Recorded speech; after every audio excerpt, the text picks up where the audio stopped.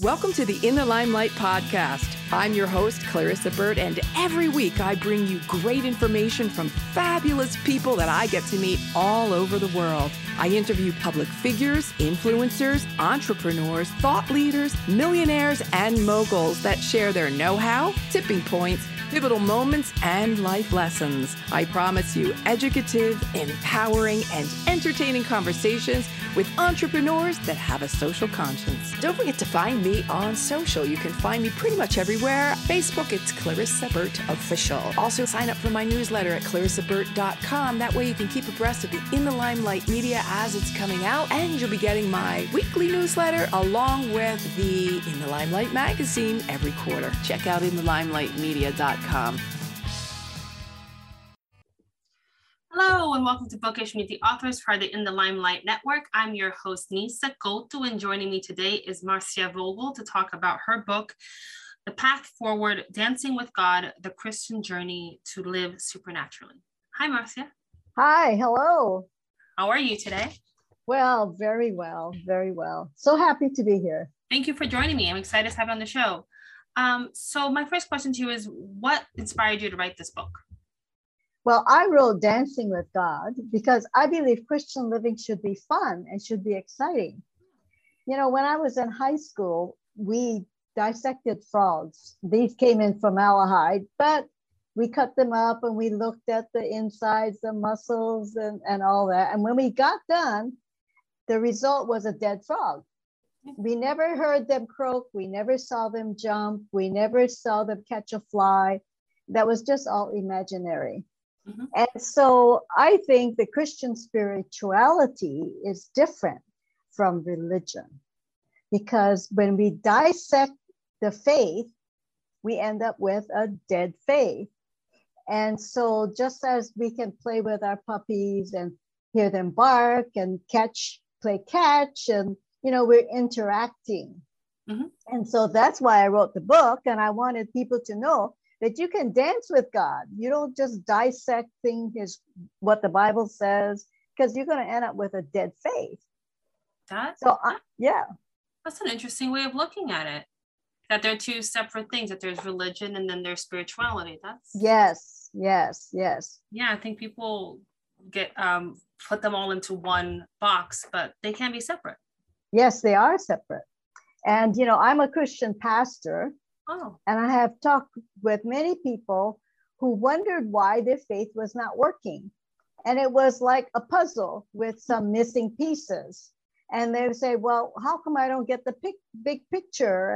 And so I wrote these two books, The Path Forward and Dancing with God, to fill in the missing pieces so that people can dance with God. People can have spirituality instead of just religion. Because religion's dead. Yeah, I like the frog analogy, because it's interesting that you're dissecting something too much. You're taking it, breaking it down so much that you don't see the beauty in it anymore. Mm-hmm, mm-hmm. So who are your audience? Well, my audience are Christians, but not necessarily, because what I have in the book are biblical principles that work for just about everybody. For instance, gravity works on all of us, right? Yeah. Okay, whether you believe in God, you believe in Buddha, whether you believe in some other God, gravity is going to work on you. Yeah, true. You can't say I don't believe in God and then you're floating around. And so there are basic principles that operate on the earth. And so although my book is aimed at the Christian, because I bring in Christian principles, there are things in the book that could apply to anybody who's breathing and walking on the earth and having gravity work on them. Yeah. I think they would find some things that will work for them. Yeah, that makes a lot of sense. So what are the two basic pillars that you talk about in the book? Well, two basic pillars are repentance and forgiveness. Mm-hmm. Repentance when I am willing to admit that I did something wrong, or I am out of line. It's not necessarily you're wrong, but you're out of line with God's lineup. So for instance, in history, Icarus couldn't fly. Well, because he wasn't in line with the laws of velocity and flying, whatever they know nowadays, where they can have these huge planes fly. So he wasn't wrong. He was just out of alignment with the laws of nature. And so repentance is being able to say, I think I'm out of line. Things aren't working for me because there's something I'm doing, I'm thinking, or I'm saying that is not in line with how the laws of nature and the laws of God say we're going to work. So that's my part. The other pillar is forgiving. Other people are going to be out of line. And when they go out of line, they might hurt me, they offend me. And when that happens, I need to be able to forgive them for being out of line, because their stepping out of line has somehow impacted my life. So those are the two things: repenting, where am I out of line, and forgiving other people who have been out of line and have impacted my life. So those are the two things. And those are difficult things sometimes to do, right? Well, yes and no. And the reason I say that, because those are life choices. If we realize that if we make the choice, then we get set free. It doesn't happen automatically. Somebody doesn't sprinkle twinkle dust over us, or we can't say, well, it's gone, it's in the past, I'm going to let it go. Because in the spiritual world, you need to repent and forgive to be broken off the offense. Makes sense. Tell me about, so there's two books, right? A Path Forward and Dancing with God. So tell me about your second book, Dancing with God. Okay, Dancing with God, as I told you in the beginning, I felt that, Christianity living is supposed to be fun. And if you dance with God, you're going to be in alignment with his laws, with the way he operates, and then you can dance. Because if you have things attached to you, like a ball and chain, you have hurt, you have angers, you're not going to be able to dance very well. And what about the Path Forward? The Path Forward went back where I was talking about people who had faith but had missing pieces. And I did workshops with some of my friends and church friends, teaching them and showing them where the missing pieces could be. And so these workshops pointed out 4 basic things that we need in life that could be missing pieces. And if you're missing any of these pieces, that's why you're having a problem. And so that's how I wrote that book. I had workshops first, and these were methods and ideas that worked. So they kept saying, may I have an extra handout for my friend? Oh, I want another one. I want to share with somebody. And so after so many of those, I decided, why don't I just put it in a book? Makes sense. It was probably the way, maybe God telling you, hey, here's an idea. Why don't you put it in a book? It's been, people are asking for it, right? Was that sign that you needed to? Yes, that's right. And in the book, I put in sample prayers. I put in sample explanations, because the people reading the book aren't listening to me talk in a workshop. So I had to write it as if I'm giving the workshop, so they would get all the examples and the sample prayers. So it really is a kind of a manual. And both of them, those are always helpful when you have it as a guide and not just someone, basically a book telling you what to do. It's like, here is how to do it. Here's how you achieve what I'm trying to say. So in your book, you also use your own life experiences to illustrate your points. Tell us something about your life experiences that contribute to the book.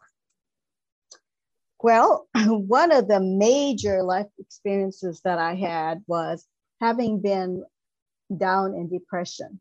Now, this was a very interesting experience, because before depression, life was good. I was married. I had a wonderful husband. I had 3 children, no financial worries. And I thought, hey, I've got it made in the shade. Yeah. But then, but then I went to a women's weekend. And at that weekend, I had an encounter with Jesus. It just brought some things to me, and I still didn't understand it.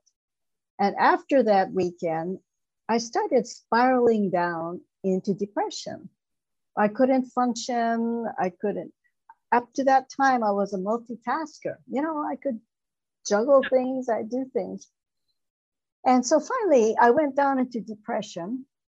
And my friends and doctors and psychologists says, this doesn't make sense. It doesn't make sense. I mean, you have a wonderful life. And I say, I know. So anyway, I was admitted to a psychiatric ward. Wow. And while I was there, one of the interesting things that happened to me, I was checked in the morning, and I chose a bed farthest from the door in the corner where I could be safe. And then later in the afternoon, a woman was assigned to the bed right by the bathroom door. And she was kind of a large woman. And so I tiptoed past her. I went into the bathroom. And as I came out, she says, it's all your fault. You're the reason I'm here, and you're supposed to pray for me. Well, she was kind of a Broomhilda type woman. And I'm in a psych ward, and I thought, oh, okay, I better do something here. And so I just took her hands and I started to pray something. Was a little birthday prayer, a little safe travel, a little healing. I don't know, but I was so scared. And so I said, amen. And I took off into my corner. And the next morning, she was gone. And later in the day, she found me and she says, I've been looking for you. Oh, thank you for the prayer. It was so wonderful. I slept wonderfully last night and I'm going home today. Wow. I found out she was there for a suicide attempt. So while I'm in this hospital, I'm meeting people who are suicidal, people who heard voices, people who were couldn't stay sober. One woman was tried to kill her own child. Yeah. And I thought, what is this? And so I was there for 3 weeks. And then I came out. And from there, the Lord pulled me through, and he showed me things. He taught me things. And it took about 2 years.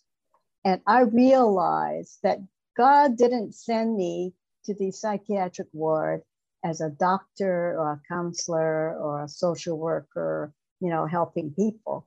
He sent me there as a patient, and he gave me a worm's eye view. Yeah. This is what it's like to be on the other side. And so I realized then that I was supposed to minister to people. I was supposed to help people who are in those kinds of situations. And I studied, I got degrees in practical ministry and started counseling and ministering to people. And so I've been doing that for about 30 years now. And what's interesting is that you could have seen that as a negative, right? You could have seen why, like, as a negative thing. And then you were able to see that this was a path. The reason for the depression was to lead you to a path to help others, right? You could have seen it as a punishment or as, why is this happening to me? But you chose to flip it and see, which is the thing. That's one of the hard things to do, right? Is to be it's to have gratitude for the challenges you're facing, because they're supposed to lead you to something, right? They're guiding you in a direction. But it's I have to admit that while I was going through it, it was like, why me? Why this? What's happening? But as I came through, the hindsight is what made me see that this is what was going on.